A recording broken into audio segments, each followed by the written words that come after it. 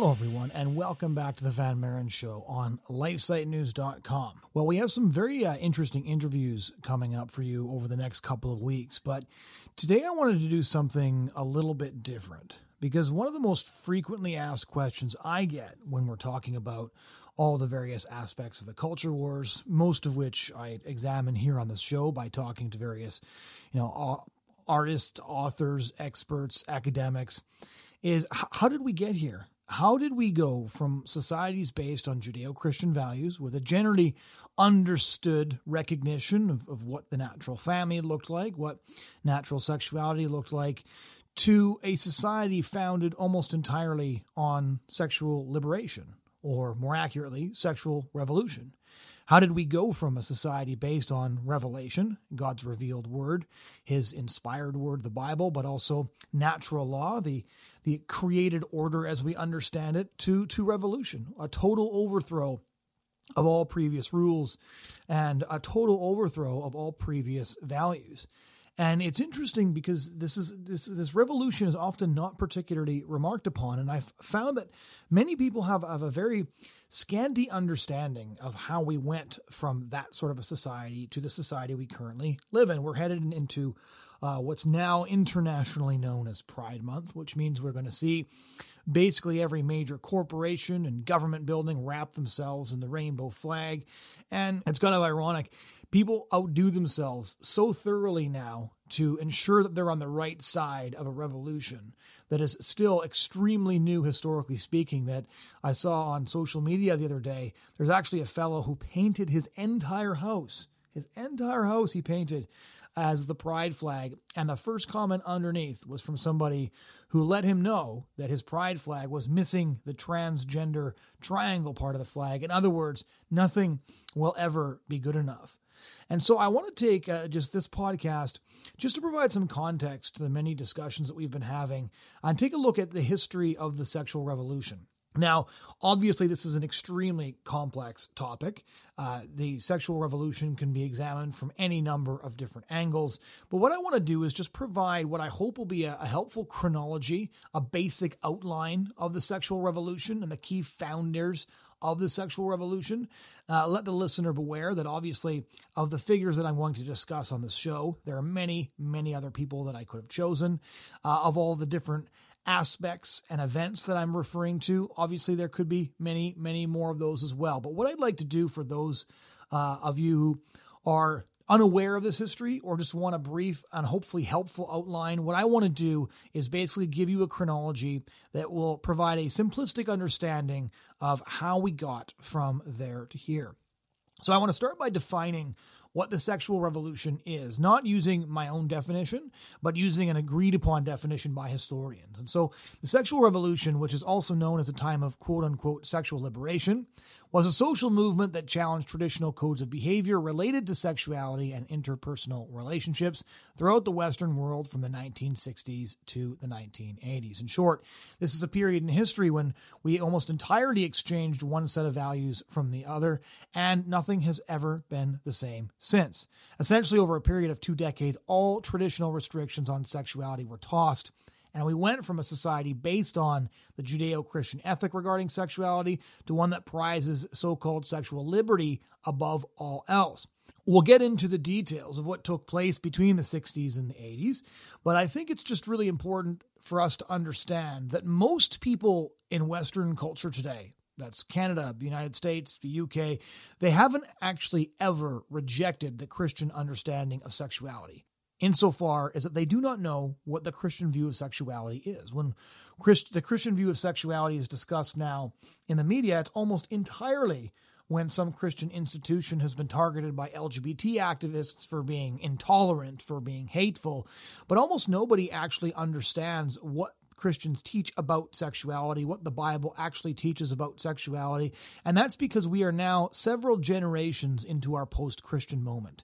The West has not been Christian for a very long time, and thus many people do not even know the founding stories of the Scriptures. Many people don't understand anything about Christian doctrine except about what they're told by those who are attempting to mischaracterize and abuse it. And this is something that I discovered when I joined the pro-life movement, is when I was talking to people out on the streets, on the campuses, at high schools, it wasn't that these people had ever carefully considered the claims made by Christianity and rejected them. By and large, most of them had never heard these claims to begin with. And so our society has not only been shaped by the sexual revolution, but most of those in our society today never explicitly rejected Christianity so much as grew up in a culture that had been shaped by revolution and not by revelation. You'll find this if you go to university as well. The new way of living is now simply the norm, and those who remember life before the sexual revolution are increasingly taking their places one by one in the cemeteries. There are those of us, like myself, who are privileged to live and to grow up in communities where the natural family was still celebrated, where it was still predominant, where it was still at the center of the culture. But increasingly, this is not the case for other people. I want to start by going back to a scientist and anthropologist named Margaret Mead. Now, some of you may recognize her name. I always find it interesting, actually, because Margaret Mead because she wrote for so many years, has a lot of great quotes, and people often use these quotes by her without knowing who she actually was. Because actually, if you were looking at the history of Western civilization, Margaret Mead was actually quite a sinister figure, and I call her the mother of the sexual revolution. Now, in the 1920s, together with another young scholar named Ruth Benedict, Mead set off to research the indigenous people of Samoa. And she spent 9 months there with Ruth Benedict, and as the result of their time there, Margaret Mead published a 1928 book called Coming of Age in Samoa. Now, this book had a tremendous impact because the basic understanding of natural law at that time is that we can understand reality, fundamental reality, in two ways. First, of course, we have revelation, which is God's inspired word, but we also have what we can learn from God's created order, the way that he created things to be. We can learn about God from Scripture. We can also learn about God through nature. And thus, the Ten Commandments, to give you one example, is not just a list of restrictions that people must abide by. It is also a reflection of how God created the world, and thus it is also essentially advice for how to live your best life. So, for example, the restrictions on sexuality placed by God and elucidated in Scripture tell us the best way to enjoy this gift that he has given us. And when he explicitly lays out the boundaries, which is inside a monogamous marriage, a monogamous lifelong marriage, we understand that this is not simply because the restrictions are there in order to make our lives miserable, but these restrictions are there because the God who created sexuality knows and understands, of course, how it is to be best enjoyed. So there is commands, yes, and we can violate those commands, but the commands that we are given are also a reflection of what is best for us. Now, what Margaret Mead's book, Coming of Age in Samoa, revealed is that there were other ways to live that could be better. She described this idyllic island Eden in which people lived in almost utopian harmony, with very little competition with one another, and, most importantly, no draconian moral codes restricting people's sexual behavior. Rather, Mead wrote, teenage Samoans had many sexual partners and were encouraged to engage in this free love South Seas hookup culture. As Margaret Mead wrote in her book, admiringly, a young Samoan girl, quote, thrusts virtuosity away from her. All of her interest is expended on clandestine sexual adventures. In other words, Christian morality and natural law were nothing more than a hoax or a dangerous social construct. And the impact of this book really cannot be underestimated, even though many of you may have never heard of it before. According to one historian, quote, this would prove the most highly circulated anthropological book ever written. It became required reading for all first-year anthropology courses and played a key role in shaping sex education, criminal law, government social policies, and the popular view of acceptable sexual conduct. In other words, this book changed everything. As John Horgan put it in Scientific American, Mead's book, quote, posed a challenge to Western sexual morals, which, according to Mead, inflicted needless suffering on young men and women. The theme of coming of age in all of Mead's subsequent work was that the way things are is not the way they must or should be. We can choose to live in ways that make us happier and healthier. Mead's writings helped inspire feminism, the sexual revolution, and other countercultural trends during the 1960s. It's mind-boggling in retrospect to look at this body of scholarly work and recognize that almost none of it was true. So there's a couple of important things to point out here. First of all, we know a lot more about Margaret Mead now than, of course, they did at the time. And Margaret Mead was doing what I call backfilling. She was already persuaded that the Christian moral ethic surrounding sexuality was dangerous and damaging because she was not living that life herself. And in fact, it was later revealed that the thrice married Margaret Mead was in a relationship with Ruth Benedict, and she had many sexual relationships with other women. And when she left for Samoa in 1926, she actually told her then husband, "I'll not leave you unless I find someone I love more," which I'm sure we can all agree is extremely touching. But academic communities eager for any shred of evidence that could disprove Christianity seized onto Mead's work as yet more proof that Judeo-Christian values were outdated at best and damaging at worst. But in addition to the revelations that Margaret Mead was in fact attempting to find research to prove that the lifestyle she was already living was in fact better and more healthy, we've also now definitively proven that Margaret Mead's work was a hoax.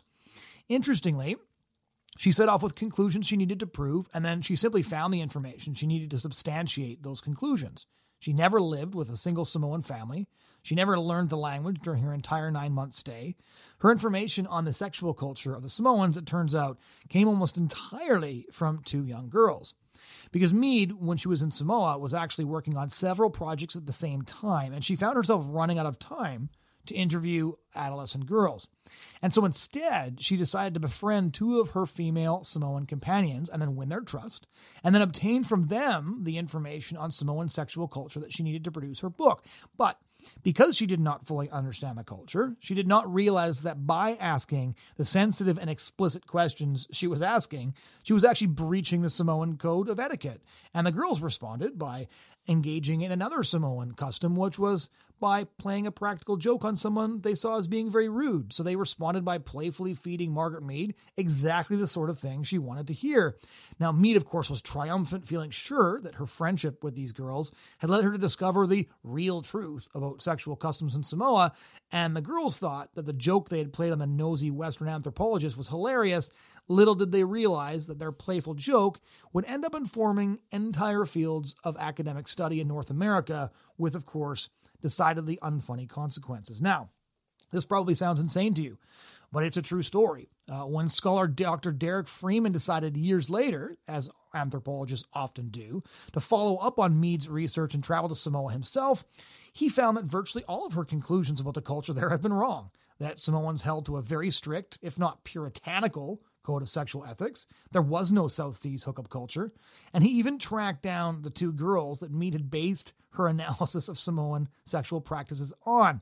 He found these 2 women, were elderly women rather than girls, and asked them about Mead's visit, and they began to quite literally giggle in embarrassment and recounted to Freeman how they had told that white lady such awful lies and stories, not expecting her to believe them. But, of course, they had told Mead precisely what she wanted to hear, and they had told her what she already believed, which is that there was better ways to live.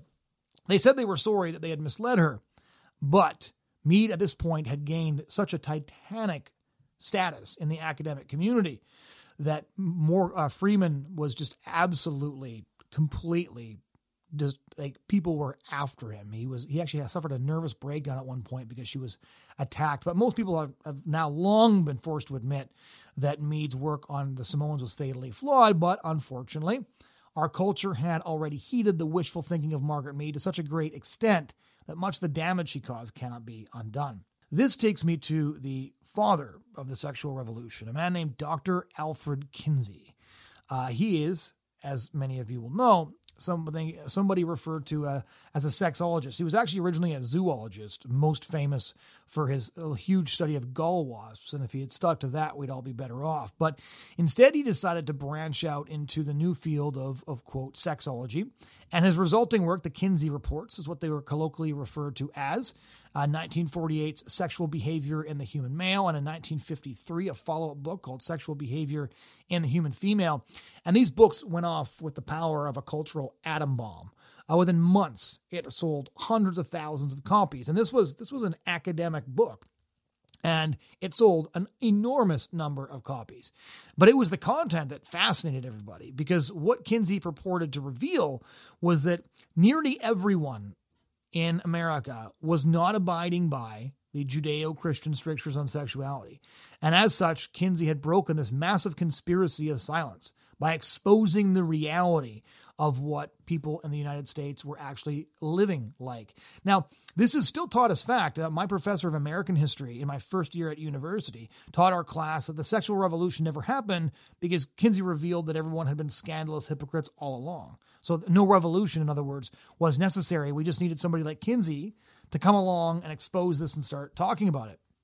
But just like Margaret Mead, Kinsey, it turns out, had personal reasons from turning from the study of wasps to an exploration of sex. And as one writer noted quite recently in the New York Times, quote, Kinsey presented himself to the world as a scientist and a conventional husband and father. It was an essential disguise for a man exploring controversial territory, but he was in fact far more complex. James H. Jones, a historian at the University of Houston, reveals in this rich, awkward biography that Kinsey was energetically bisexual. Jones says homosexual despite Kinsey's ongoing sexual relationship with his wife and a serious masochist. Kinsey also organized group sex among his senior staff, their spouses, and outside volunteers, which he observed and had filmed, evidently to condition his investigators to their work and bond them together under his paternal authority, as well as to record sexual behavior directly. Now, what did the Kinsey reports say? Now, keep in mind that what I'm about to read you is a summary of work done by someone who presented himself to the public as a boring middle-class square, a WASP Republican who, of course, had no prior agenda and had no real reason to have an agenda. He was simply presenting the facts. And these were the facts, as summarized by author David Kupelian in The Marketing of Evil. Quote, funded by the prestigious Rockefeller Foundation and based on thousands of interviews, Kinsey had discovered that while the American men of the World War II greatest generation pretended to be faithful and monogamous, virtually all of them, 95%, were, according to 1948 law, sex offenders. Specifically, Kinsey claimed that 85% of males had sex prior to marriage, nearly 70% had sex with prostitutes, and 30 to 45% of husbands had extramarital affairs. Moreover, from 10 to 37% of men had engaged in homosexual acts, according to Kinsey. In fact, the oft-repeated claim that 1 in 10 human beings is homosexual, a cornerstone of the gay rights movement until it was debunked, came directly from Kinsey's published research. In endless and graphic detail, Kinsey painted a picture of Americans as being amoral sexual animals in search of constant gratification. Even today, in a post-sexual revolution culture, those numbers aren't even close to accurate. In other words, people are still more sexually restrained post-sexual revolution than Alfred Kinsey said they were back in the late 1940s.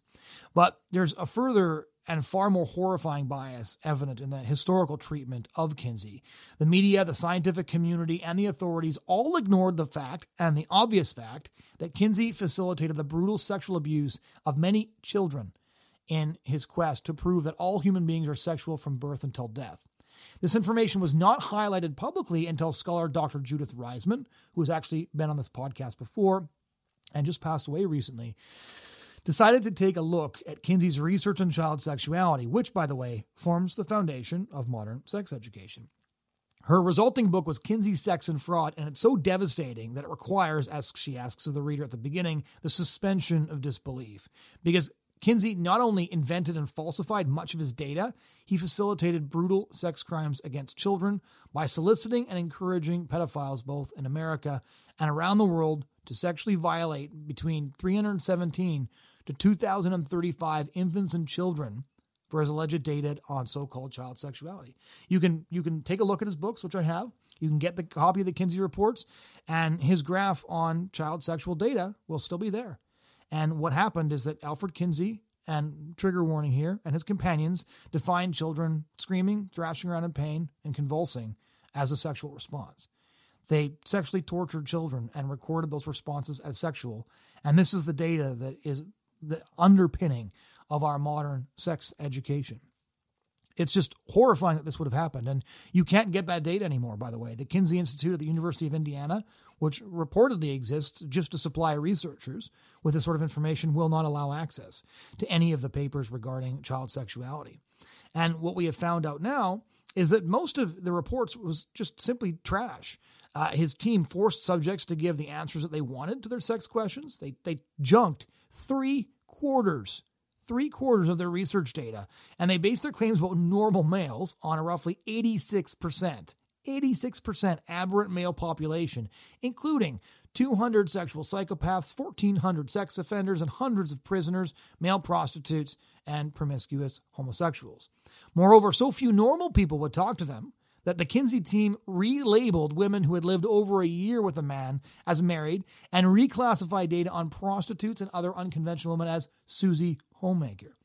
In other words, the Kinsey team set out with a list of conclusions they wanted to prove, just like Margaret Mead, and they ensured that the final works that they produced to the public said what they wanted them to say. Alfred Kinsey championed the liberation of sex from love, not the liberation of sex. And of course, playing the middle-class, boring Republican, he presented his findings to the public and, in response, urged that we abandon all restrictions on sexuality, especially legal restrictions. Why?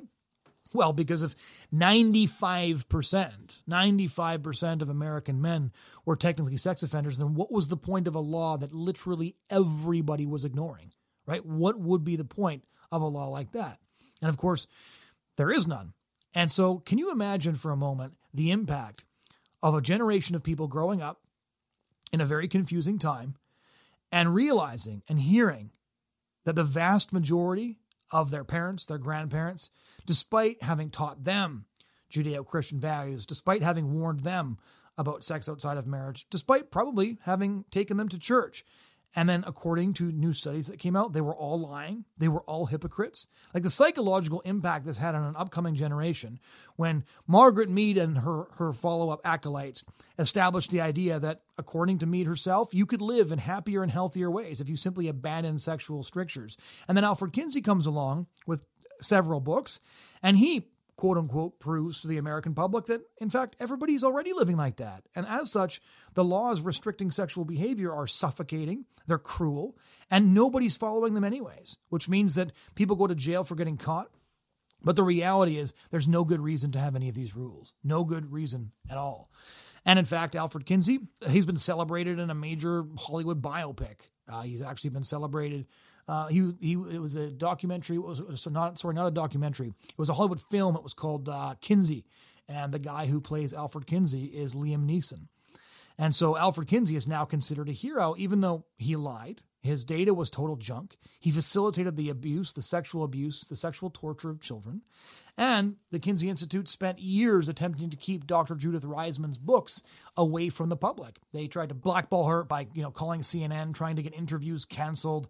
She was just a lovely woman. I had the chance to get to know her a bit in the few years before she died. And she actually started researching Kinsey when one of her children was sexually molested by a boy who lived in the same apartment after looking at Playboy. And this takes us to the next stage of the sexual revolution. So you have the mother of the sexual revolution, Margaret Mead, the father of the sexual revolution, Alfred Kinsey, and then you have a man who called himself Kinsey's pamphleteer.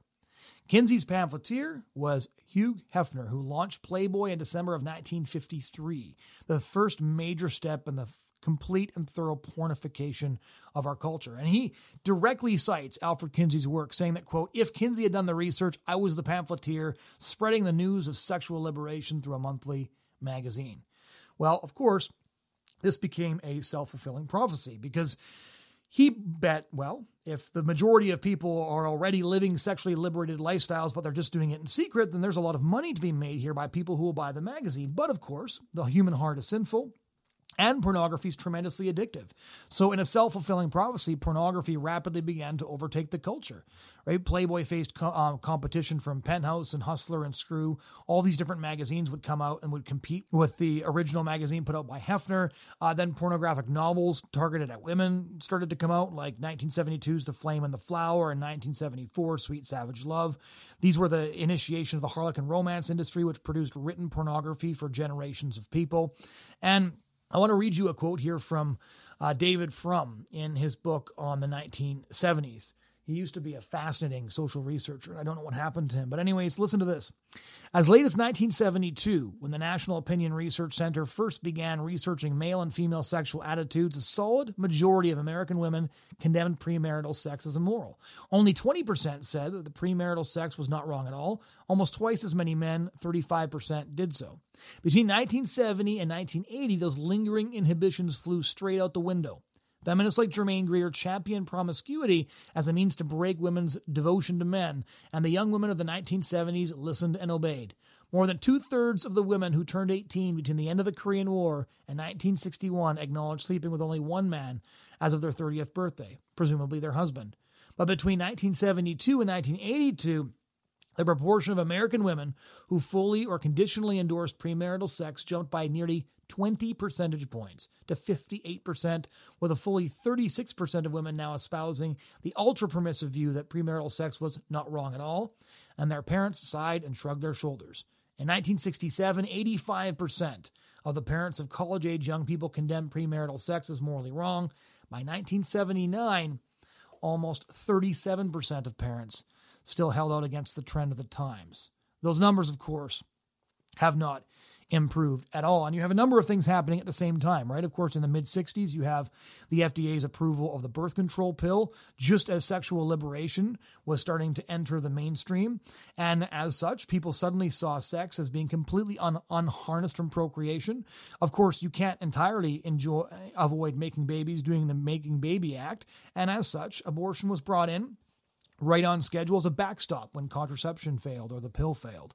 And so what we ended up happening is first contraception, following closely behind it was abortion, and the resulting society was almost entirely transformed over the 2 generations that followed that. Of course, with pornography, it has conquered the culture to a staggering extent. And on Pornhub alone in 2016, if you take the hours of pornography watched on the sites owned by Pornhub, add those into days, take the days and add those into weeks, and take the weeks and add those into months, and the months into years, you have 524,641 years of pornography just watched on the sites owned by Pornhub in the 12 months of 2016 alone. That's roughly 12 porn videos for every man, woman, and child on planet Earth. When the sexual revolution went digital, it took over everything. So this is obviously a very short chronology, but I want to mention here that there was a backlash to the permissive society, to the sexual revolution, that started primarily in the 1980s. We see the rise of conservative leaders. You have, Ronald Reagan famously, who was elected by evangelicals. You have Margaret Thatcher in Great Britain. You have anti-porn campaigners getting some key legislation passed in the 80s in the UK, led by people like Mary Whitehouse, who has the absolutely phenomenal moniker of the Avenging Angel of Middle England. She campaigned against, pornography and blasphemy and the sexually permissive society for her entire life. And then in the U.S., you have her equivalent, Phyllis Schlafly, who, with her legions of housewives, defeated the Equal Rights Amendment and stopped the feminists cold in their tracks, which, just a fascinating story. There's a great book called The Sweetheart of the Silent Majority about Phyllis Schlafly that I highly recommend to anybody who's interested in that history. You also have the pro-life movement really coming of age in the 1980s. You've got the rescue movement outside abortion clinics across the U.S., and there's this real pushback against pornography that seems to be successful because pornography is a physical thing. It's a VHS cassette. It's a magazine, and you could restrict the sale of these things. But once pornography went online, all of the progress made in the 1980s essentially evaporated overnight, and we are now living with the consequences of a thoroughly pornified society. And so this is, of course, a very simplified version of how we got from there to here. The mother of the sexual revolution, the father of the sexual revolution, the rise of pornography, abortion, you have contraception leading to the contraceptive lifestyle. And then as such, you have an enormous number of STDs. It's really interesting. If you look at both Stats Canada and the Centre for Disease Control numbers on rates of sexually transmitted diseases, I'm always stunned our government hasn't declared that a pandemic because it definitely calls for some social distancing. And people would be a lot healthier and ultimately a lot happier if they took care to avoid a lot of the behaviors that are being openly promoted in our schools. And so this is how, in only 50, 60 years, we went from a culture rooted in revelation, the revelation of God's word, the revelations of natural law, to revolution, which is a total overthrow of all morals and values that had underpinned our society till then. We see the absolute transformation of the natural family, the rise of the LGBT movement as more and more sexual practices are claimed as rights and as liberties rather than as behaviors. And now we see a society that is so fully aligned behind the revolution that we see our legal apparatuses, our courts, our government aligning itself behind the premises of a movement that is very new. If you consider how fast the transgender revolution happened, it's really staggering to consider. When I wrote my book, The Culture War, in 2016, in my chapter on the rise of the LGBT movement, I had a couple of paragraphs kind of explaining what the trans movement was and what transgenderism is and distinguishing it from, transvestism. But in the couple of years since then, the transgender movement has seen nearly all of its fundamental dogmas actually enshrined into law, certainly in Canada, in many places in the U.S., and in many places across Europe. We are starting to see a pushback to the tenets of the transgender ideology because of its manifest and obvious harms to children. But we have to consider the fact that in less than a decade, this movement took almost all of the cultural territory that it took a half century for the gay rights movement to achieve. It's really staggering to consider. Now, because I want to end this on somewhat of a more positive note, after having given you a pretty grim summary of the sexual revolution, I just want to point out that if Roe v. Wade is to fall, if Roe v. Wade does ultimately come down next month during Pride Month, I think that the message that it sends is that what has been done can be undone. What has been chosen can be unchosen. The psychological blow that this will give to the sexual revolutionaries, I think, is unprecedented, which is why they're so panicked. And we can hope and pray not only that millions of babies will be saved from a horrific death, but also that the fall of Roe will be seen perhaps as the beginning of something new. Maybe the beginning of a backlash to the sexual revolution that this time will take us back to some semblance of sanity. Who can tell? Who can tell? Thank you so much for joining us. I hope that this summary, which I've tried to keep very simple and very chronological, will be helpful in listening to the show further on, and maybe contextualize some of the other interviews that we've had.